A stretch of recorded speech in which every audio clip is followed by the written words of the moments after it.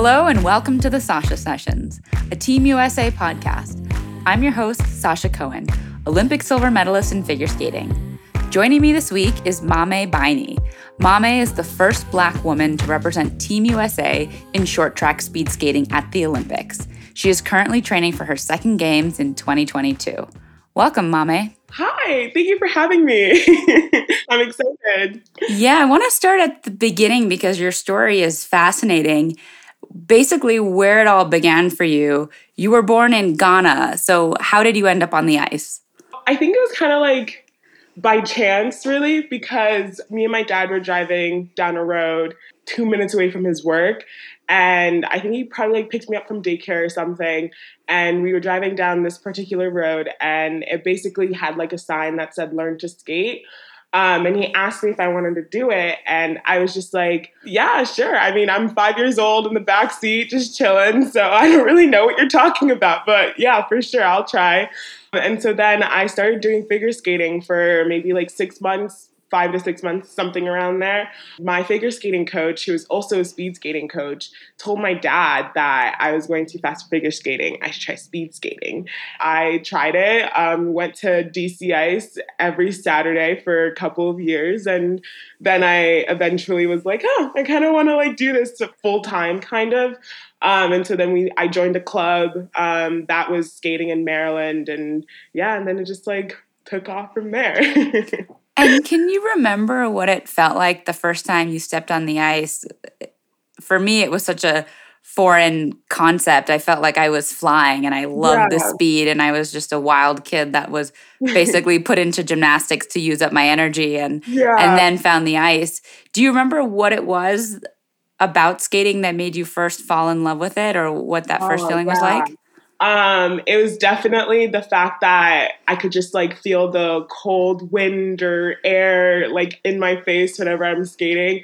I don't remember like the first time I got on the ice, but my dad told me that when he saw me the first time getting on the ice, he was super scared that I was just gonna like fall and like hit my head or something. But he was like, nope, that did not happen. She was just like flying and like going wherever she wanted to go and having a time of her life. So yeah, I was born for the ice.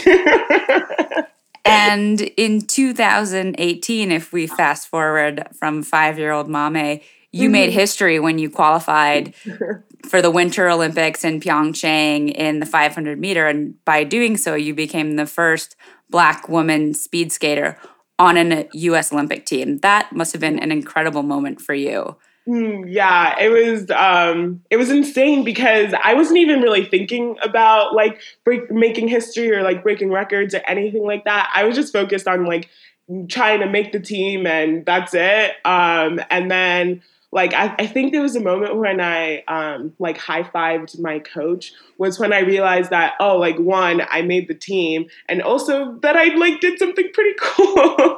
And then it like dawned on me when I went on my phone and like I saw all of these like headlines and a lot of people texting me. I was like, oh my gosh, yeah, dang, look at me. And what was that moment like for you in a bigger sense? Meaning, what did representing the U.S. as the first Black woman in speed skating mean to you, either as all of a sudden becoming a role model to so many young girls, or just having achieved something so historic in a sport where there are not many Black figure skaters or speed skaters? Right. Yeah. So it meant a lot. And I was just thinking, because I don't know if this is like a good thing to say, but I feel like I don't really like see myself as a role model, just mainly because I'm very like kiddish, or like I'm very childish. And so I think just being able to have that title of like being the first Black woman to make the short track team, and just to like have that or be an inspiration to little girls and little boys all over the world who want to do something that not a lot of people are able to do, or like get in a sport that isn't comfortable for them. I think that I'm very honored to like be able to be that like role model, you know? So yeah. Well, it's certainly something that maybe people think of role models in a more serious sense, but I think there's something effervescent about the joy and I won't say innocence, but just the true spontaneity. And it's very authentic. I think the way that your personality and the way that you communicate comes through. And I'm curious if that comes where that comes from. Do you think that has to do with your cultural roots in Ghana and perhaps a different way of seeing the world? I think in Western culture, we can sometimes be so serious and so focused. And I've noticed in my travels, whether it's in Asia or in Africa, everyone has a very different disposition towards life and joy. And so I'm wondering where that's come from your perspective. I kind of think that it comes from my dad because we're like very much opposite. He's very serious and like wants me to do like certain things. Like I love him, but he wants me to do like certain things in a certain way. And it's just very like straightforward, and just like how dads are. But for me, I'm very like, I'll go with the flow. If this happens, cool. If it doesn't happen, cool. There's like some times where I like want like things to be planned out, but I don't know. I feel like it comes from my dad and like living with him and him being so serious. Like I just feel like I needed to be the person to like put a little bit of funniness and like wholeheartedness and I don't know, just like not that my dad doesn't give me joy, but like just joy in the atmosphere whenever we're at home. So I like that. It's bringing the joy to the world that you want around you. So that is a very good way of taking things into your own hands. I want to ask you a little bit more about your dad. And I know that you ended up moving to the United States from Ghana at the age of 5, and you were raised just by your dad. Yeah. So I would love to know what it was like to be living in a foreign country whose culture was completely foreign to you, being separated from your mom and, having to navigate a new world, new culture, starting a new sport. And like you said, your dad was working a lot of that time. Yeah. So there are like good times and bad times, obviously. It wasn't all like roses and sunshines and stuff like that. I don't remember like the first couple of years that I was here, but my dad would tell me all the time that, especially like the first couple of months that I was here, like I wanted to explore every single thing I could about the U.S. Like he tells the story to like every single person we meet. He told me that like when I first got here, we went to JCPenney. And apparently like as soon as the doors open, it was like a whole new world for me. And I would like go to like one side and like pick up toys and tell them that I want this. And then I would go to like at the other side and tell them that I wanted this. And like basically I told them that I wanted the whole store.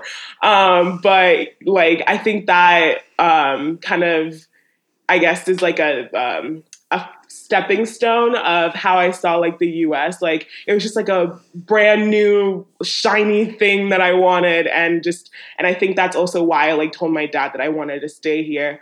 Let me ask you perhaps what you miss most about Ghana and what you like most about the US that's completely different from, your childhood in Ghana, or I don't know if you go back to visit frequently. Yeah. So the last time I went was in 2014.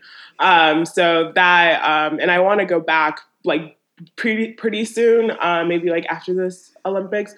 But the one thing that I miss most is obviously like my mom and my brother, but also like the food. Oh my gosh, it's so good.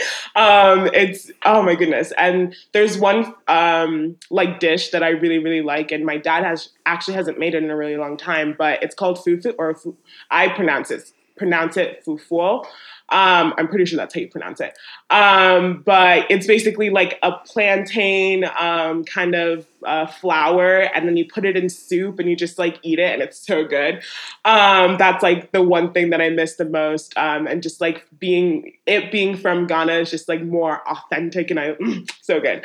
And then the one thing that I love about America is just the fact that like one, there's a lot of diversity. I mean, and it's funny because like in like speed skating, it's mainly only like Asians and white people. So, but anyway, it's still diverse.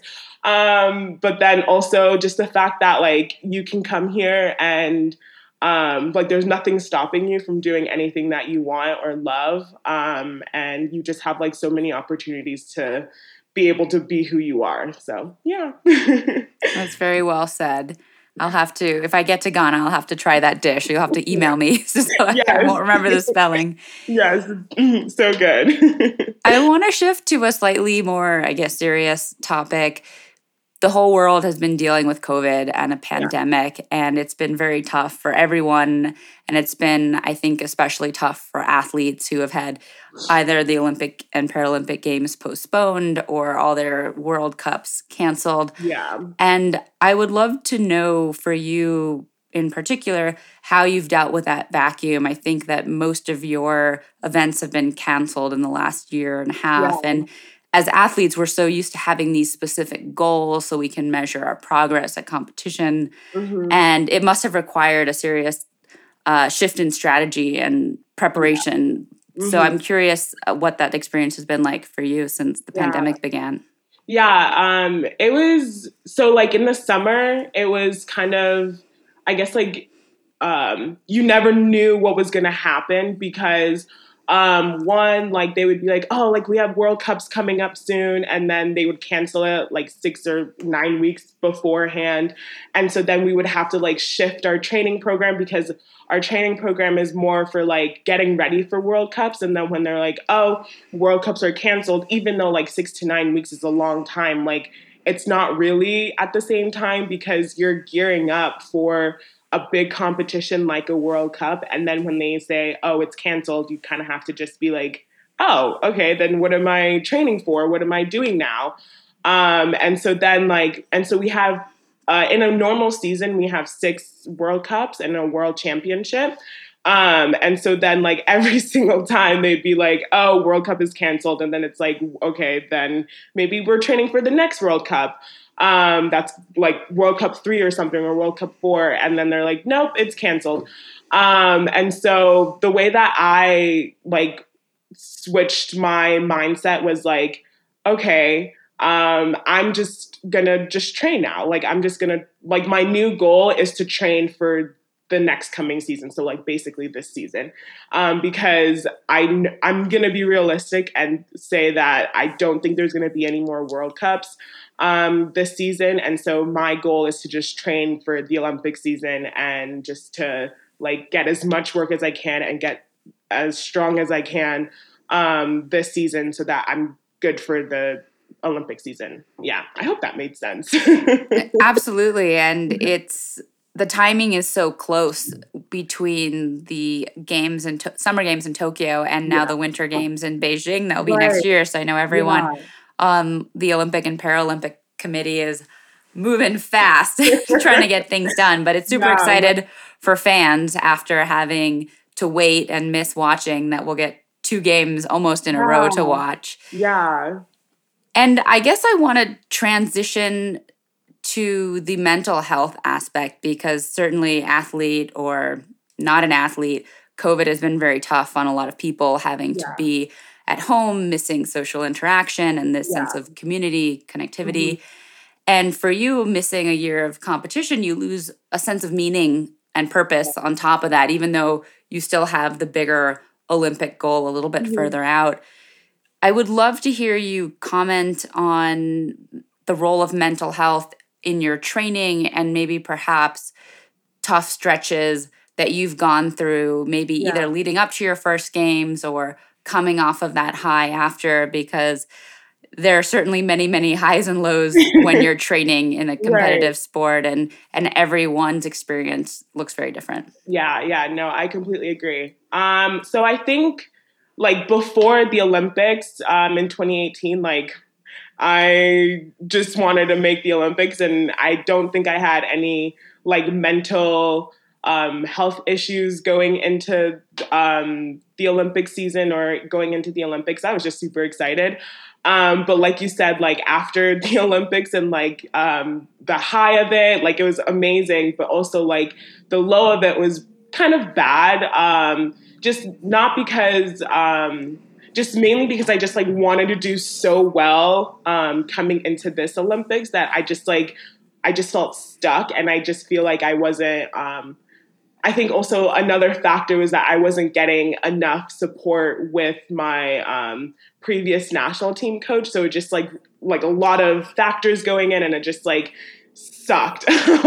But luckily I was able to get out of that with the help of my dad and like a lot of other people in the skating community, like helping me figure out like if I even wanted to keep skating or and like what my goal was if I wanted to keep skating, and to like work out a plan to figure out like step by step to how to be the best I can be at this Olympics. If you asked me this question a couple of years ago, I would be like, yeah, mental health is great, without having any experience. But with having experience, I think mental health is so important because like it's great that you have your physical health when it comes to a sport, but if you don't have a good mental health or a good stable mentality, then you're kind of screwed. Because I think there's like a quote that's like, it's like 10% physical and like 90% mental or something like that. And that is insanely true, because if you don't want to do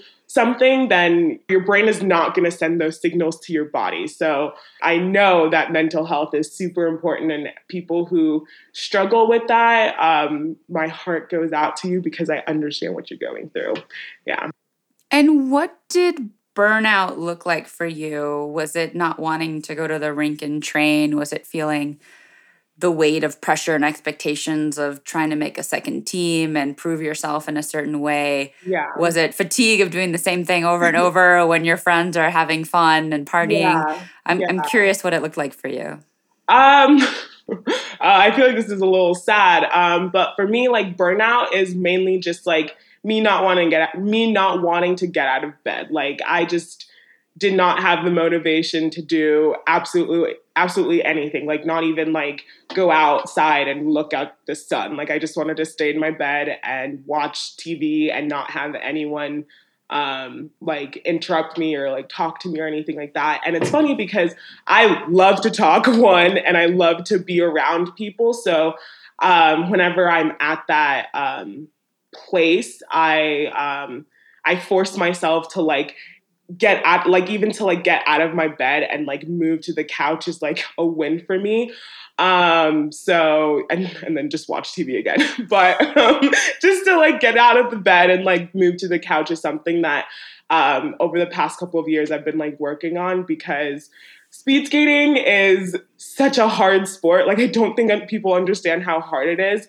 But not only physically, but also mentally. And to like do the same thing over and over again in order to get that muscle memory is pretty depressing, because also like you want to do something different. And you just want to be able to like have a different type of thing, I don't know, like in your body, and to just do the same thing over and over again is just like, but yeah. And for people who are perhaps experiencing something similar, what was it that got you out of that slump where you ultimately found motivation again, came back to the rink, and Yeah. found your effervescence and your energy? Yeah. The thing that like, I guess, refreshed my brain was getting out of an environment that I wasn't happy in and then moving into a new one. Because but I know that trying to thrive in an environment that's very toxic for your mental health and toxic for your goal setting and like not good for you is not going to help you whatsoever. And to not get out of it and like try to think that, oh, maybe I'll just fix it. If I fix it this way, then it'll be better. And then you do and it doesn't. And then you try something else and it doesn't, like you're not getting anywhere.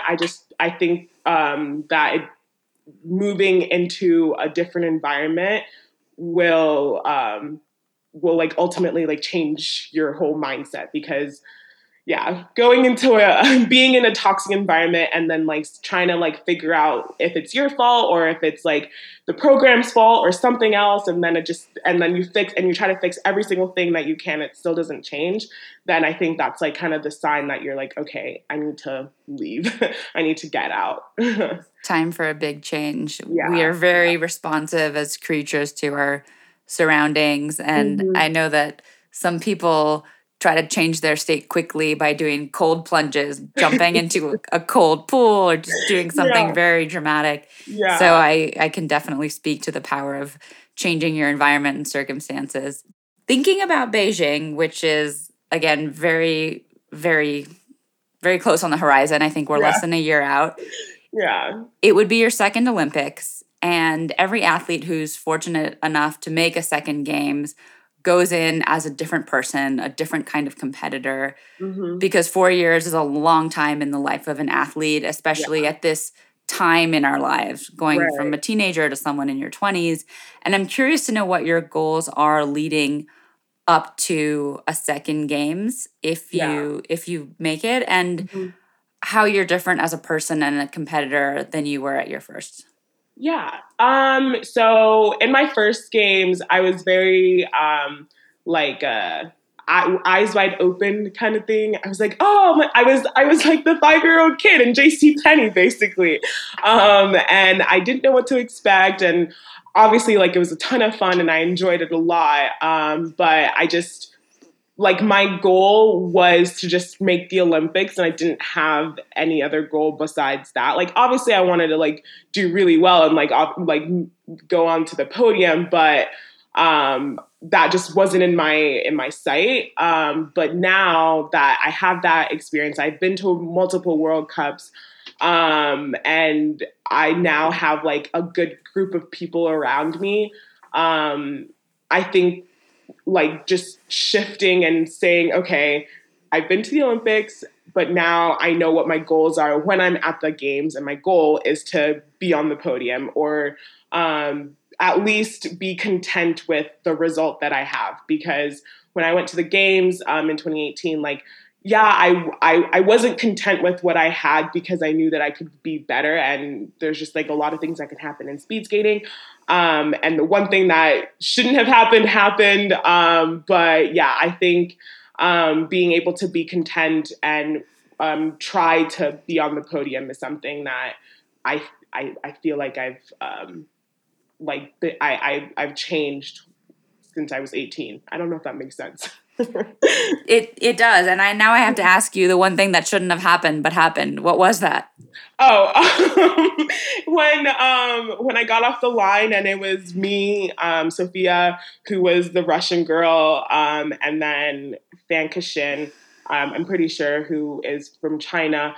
When we started, and Sophia like bumped me on the start, and so my start just wasn't as like powerful as it should have been. And that's like the one thing I excel at. And it just was like frustrating, not on Sophia's part, just on my part, just to be like, oh my gosh, like, it sucks. But yeah.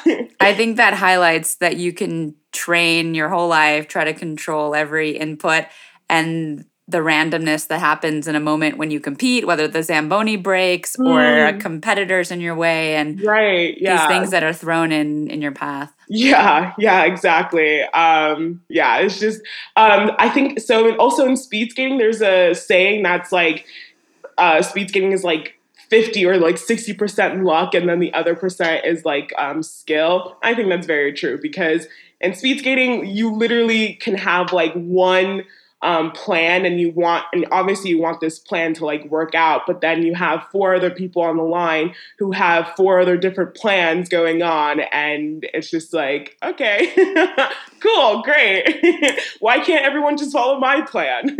That reminds me of watching many races and seeing a whole series of competitors and skaters basically go down like dominoes, and the top six can go down. And what is the likelihood of that happening? How much of that is in your mind when you're racing, and how are you trying to strategically avoid being part of a domino line? Yeah. So it's pretty likely that one person, maybe two, will like fall in a race. But it's also but it's unlikely to have like a whole pack of people fall in a race. But when that, or if that ever happens, I like to think that I have like good reflexes. And especially when I'm in the zone, I think that like the only I that's actually has happened to me before. This was a competition here, and maybe like three people fell in front of me. And when you fall, like you're not just gonna go straight, you're gonna go like sideways and the other side, and maybe even straight or like zigzag. And so in order to like avoid that, you have to have some sort of like ability to like use your inside and outside edge. And so I think, yeah, I just feel like it's a very crazy sport because, like I said, you never know what's going to happen, and when that happens, like you have to be able to be like, oh, okay, this is actually happening right now. I have to think about not even think. Like you just have to go and like try to be the person in front, and try to avoid the people who are like falling in front of you. Yeah. And sometimes even like, so our human instinct, or at least mine is whenever someone falls, like I want to like help them, and I don't want them to fall. So sometimes I would like I don't know, like hold them, if that makes any sense. But then that would hurt me in the process. And so I have to like fight that urge to not help them and not hold them up. So yeah, and then I'm just like, I'm so sorry, even though I like didn't do anything. But yeah. I think that's what makes short track such a fascinating, exciting sport to watch. You just never know what's going to happen. Right, yeah. And before we move on to a different part of the interview, you've become such a face of speed skating, and you're going into your second games. You've already accomplished so much with your whirlwind success in Pyeongchang. I'd love to know if you feel any kind of weight or pressure going in, whether it's expectations from Team USA, from the speed skating community, your own fans, and what it's like for you as you prepare. Yeah. So yes, but also no. I feel pressure, but just from myself. And I want to do well for myself, and I feel like when I was like 18, I would be like, oh, I want to do well for my dad and stuff, but now I just want to do well for myself and like prove to everyone that the expectation that they had for me is exactly what they expected, and I also just like don't want to let them down. But yeah, so I guess I'm also kind of like skating for them, but not really, but mainly for myself. Yeah, I'm skating mainly for myself, and I want to be able to prove myself right, and like prove myself that I've put in however long. I've been like 11 or 16 years now of skating. And this is the moment where I want to be able to just go and not think about anything. So yeah, I don't really feel any pressure from like US speed skating or my dad or any of my friends or my fans, which I'm super grateful of. Yeah, because I think that it would make my life a little bit more harder. But yeah, I'm very grateful for that. And if they are, I can't feel it. So I'm sure there's going to be a lot of love and support and good energy heading your way, and people will be very excited to watch.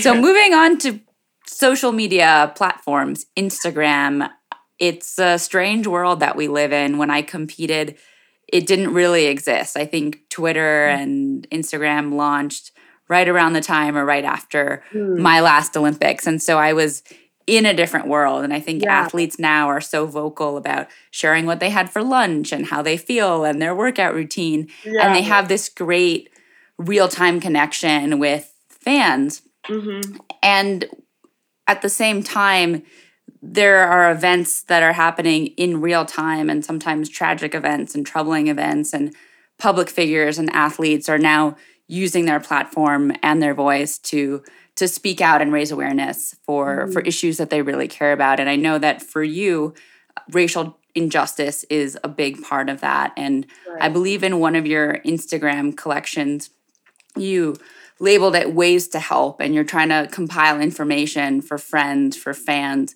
so they can learn more about it. And Right. I guess, when did this first start for you, or did you have a moment when you decided like, hey, I'm going to cross that line and I'm going to speak out beyond my sport and try to raise awareness here? Right. Yeah.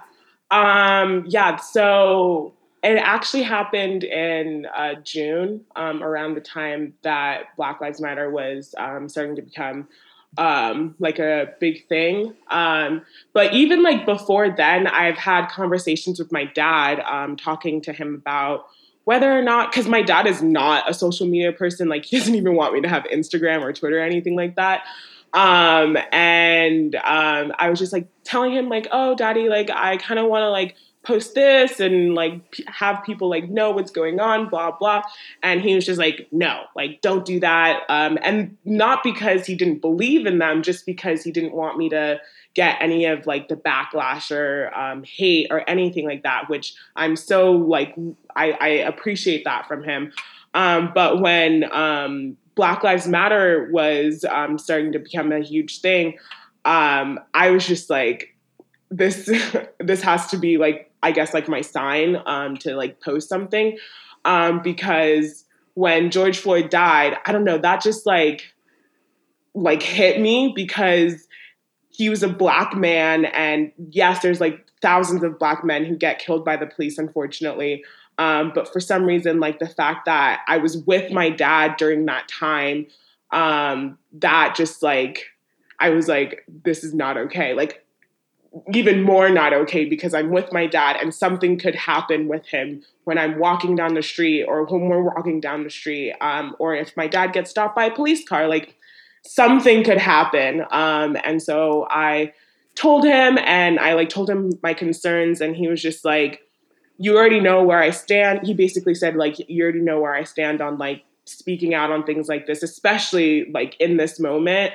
But you do you, basically, like you're 20, so you have like you do you. And so I was like, okay, I'm gonna post. And so I posted this like, not rant, but just like I guess like a cry for help for people to understand what I'm feeling right now. And I basically said that like, what's happening in the world right now is not okay. Like this could have happened to my dad, this could have happened to my mom or my brother or even me. And the fact that people are out there like saying how George Floyd deserved it or how like he should have just complied with the police and stuff, I'm just like, no, like the police shouldn't have been racist, you know? Like that doesn't like you shouldn't justify someone dying because they didn't comply with the police.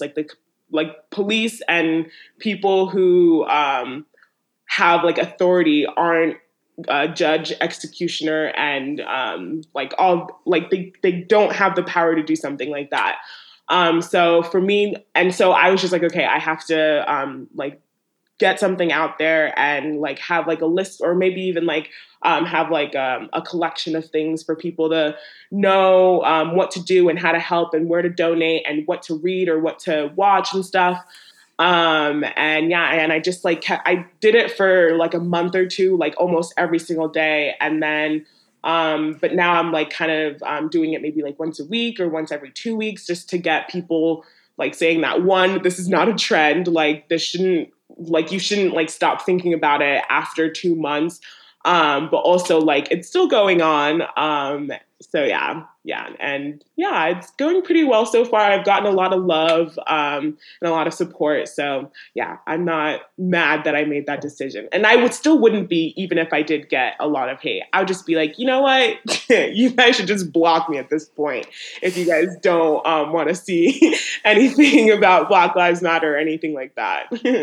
I think it's so important for someone with a platform and your level of prominence in your sport, especially in a predominantly white sport, Mhm. to speak out and to blur the line, because I think sometimes the world just sees us as athletes and that's it, Yes. in cookie Yeah. cutter boxes, and to be able to share that you are so much more than just the sport that you represent. You have a history and a family and political issues that affect you. Right.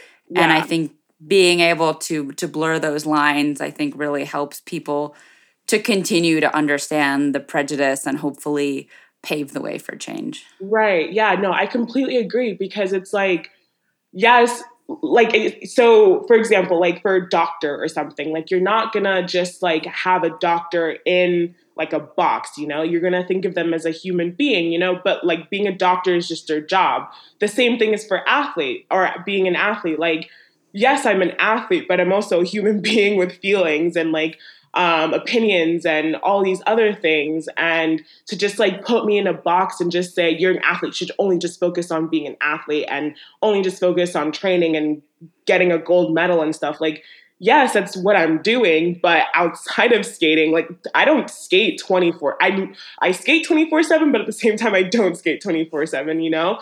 But like in order to like have an actual life, like and be a human being and have like a brain, like I have opinions and I would love for you to respect that. And if you don't, then, you know, I don't know.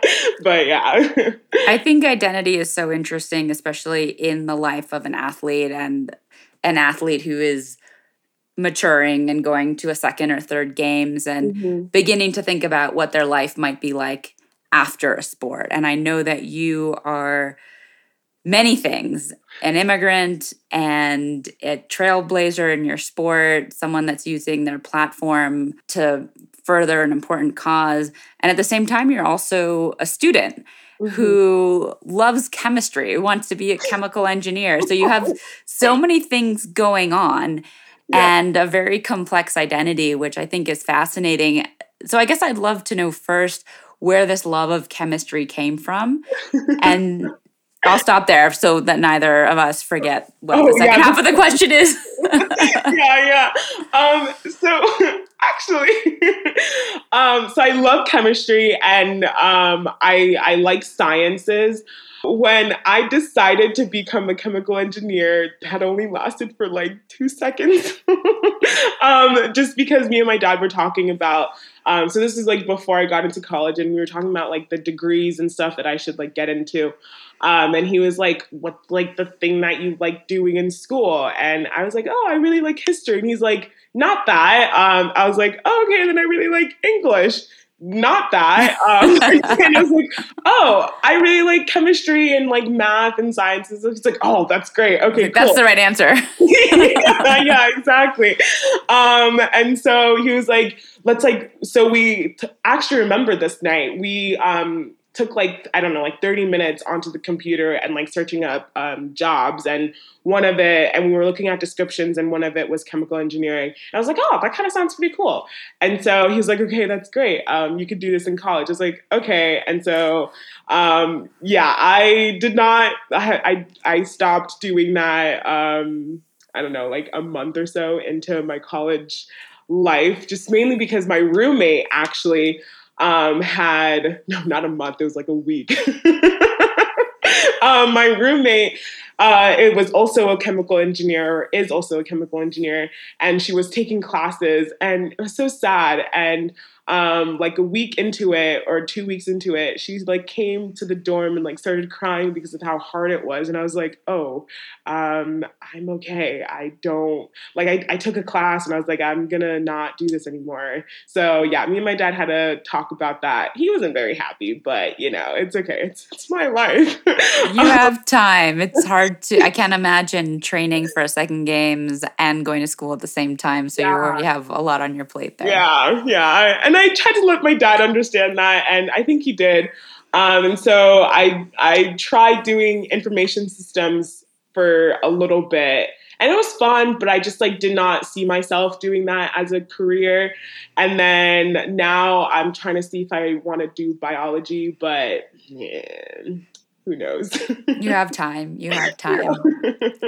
Yeah. So the second part of my question was really how this fits into the concept of identity and perhaps how you see yourself now and potentially in the future as a retired athlete. I know that personally, I was homeschooled and I didn't go to college until after I retired. So my identity was really just figure skater, figure skater, figure skater. Yeah. And that's how the world saw me as well. And so it Mhm. was, the image was mirrored back. And the day that I retired, everyone still kept coming up to me as, oh, you're that ice skater from 2006. Oh, tell us about your life. But Right. that's all they saw me as. And that's all that I really saw myself as, because I never Mhm. explored other interests. And I'm curious what your experience has been like in exploring identity and thinking about your life and your ambitions beyond speed skating. Yeah. Yeah, I'm a very individualized person, if that makes any sense. Like I like to just be out of the box and be different. And yes, like you said, like speed skating or figure skating, like is who I am. But outside of that, it would be nice to not only be known as like a figure skater or a speed skater. It'd be nice to be known as like, oh, I also got my college degree in this, this, and this. And I think that's also what me and my dad kind of agreed on. Sorry, I keep bringing my dad into this, but that's what like we both agreed on, and it was just mainly after speed skating is not going to be your whole entire life. Like you're not going to do speed skating for 50 years. Like that's unreasonable and unrealistic. But so after speed skating, like what do you want to do and who do you want to be and how are you going to make a living out of that? And so it's very important for me to go to school and like have a degree in something that I love and that I can see myself doing for basically like my whole life. And I think that's why also like I'm kind of like jumping around in the degrees that I want, because I feel very fortunate to like been able to like been introduced to speed skating and love it very like from the start, and have loved it for this long. And so I think I'm very spoiled in that, and that's why I'm just like, chemical engineering is not what I want to do. Information systems not what I want to do.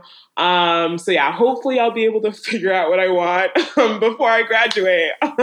So I got like 3 years to go.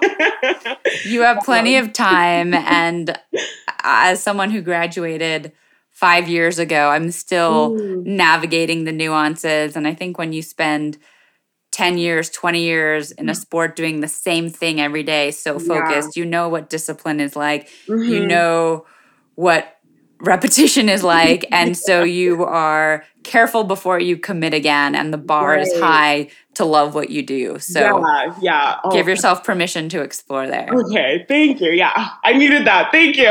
Yeah, absolutely. Now I want to explore two quotes of yours that I came upon in my research that I loved. And the first one was this idea of being uncomfortable, and that Mm, you are trying to focus actually on being uncomfortable and bringing that theme into your racing and your speed, and that you see that as a good place for your mind to be. yeah. Can you describe that for most people who were Yeah. probably very thrown off by that statement? Yeah, actually, I heard about that with one of my previous coaches.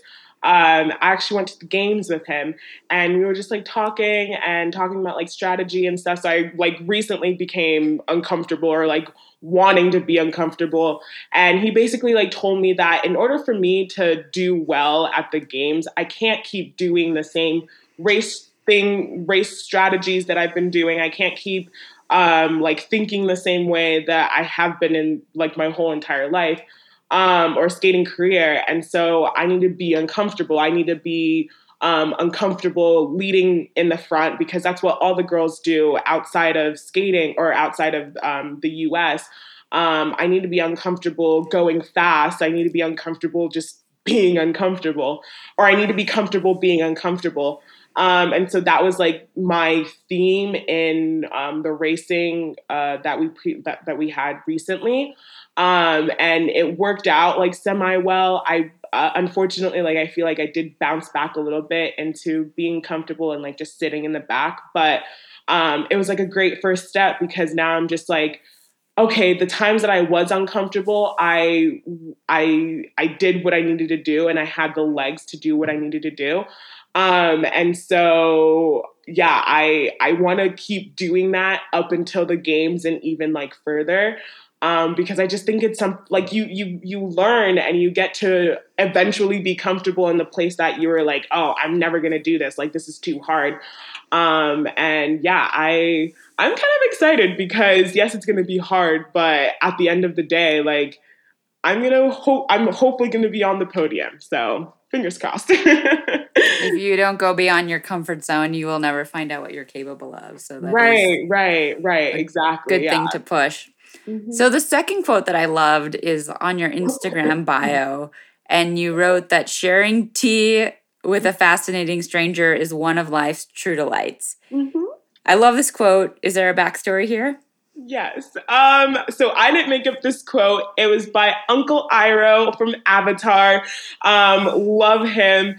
And I think the reason why it like resonated with me so much was because I love tea, and also like I love talking to people, like I said, and even like strangers. Like for example, when I recently went to New York for a couple of days.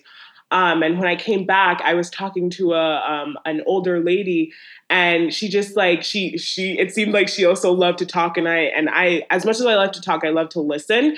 And so she was just talking about like her life, and I don't know if her husband was with her, but yeah, like she was just talking, and I was just like, oh my gosh, like I would love to just like come over your house and just listen to your whole life story, because I just think that everyone has different experiences. And I think that I have this thing where people are in your life, or you come across people in your life for a reason. And like that lady, she was just like talking about like her knee thing that was like going on in her life, and I was just like, oh, I have a knee problem too, so this works out perfectly. But yeah, I don't know, I just really like that quote, because you can like, it's just fascinating that you can like come across someone that you would never come across, and they just like can talk about something, and you're like, oh wow, this is happening in my life too, and I would love to share that. So yeah. Serendipity can be spectacular if we make room for it. I Yes, yeah. definitely agree with that. I want to close with a question I ask all my guests, and that would be, what is your Olympic or Paralympic moment in life? So a moment with that grandiosity and oomph that you feel of training for an Olympic Games, going to an Olympic Games, whether you felt it in opening ceremonies, closing ceremonies, but if there was something that had that kind of significance, perhaps outside your sport, and it could have been an event that happened at an Olympics or with your family or in training, but just something else that was a big moment in your life. Like what was like a moment that I would like remember forever, kind of thing? I think definitely something you'd remember forever, and something that also gives you that kind of feeling that you got when you realized you made your first Olympic team, or you were on your plane to your first games. Just a really special moment in your life. Yeah. Actually, I feel like this is kind of a weird thing, but it was after I made the Olympics and I went home, and it was like during Christmas, and me and my dad, we were just like sitting on so my dad was sitting on the couch, and I was like sitting in front of him, and we were actually removing my braids. And I don't know what the conversation was about, but I was just like crying because I was so like overwhelmed with all the love and like everything that was going on, and just the fact that I was going to the Olympics. And my dad was just there just to like comfort me, and I remember it being like kind of like like a a Papa Bear kind of like giving their cub like a hug kind of thing, and it was so warm. My dad didn't give me a hug; he was just like removing my hair and talking to me. But yeah, I don't know. I just felt very comforted. Yeah, I'll forever remember that, because I just know that my dad will always have my back, and that he's just an amazing person. So yeah. Well, that's a beautiful sentiment. Thank you for sharing your moment. And with that, we're going to wrap up here. I'm wishing you the best of luck training going into Beijing. It's a super exciting time. soak it all in and explore. Don't worry about your major. It will all come in time. Yes. I'm actually going to be taking a psychology class in the summer to see if I want to do psychology. So At least you'll figure yourself out along the way. Yeah, exactly. Yeah. Well, thank you for having me. This has been so much fun. Oh, absolutely. Thank you for sharing your time and your stories. And it's always fun to get into an athlete's head, especially going into a big event. Please subscribe to Sasha Sessions wherever you get your podcasts. You can find new episodes every Monday. Produced by Bigfoot Music and Sound in New York City.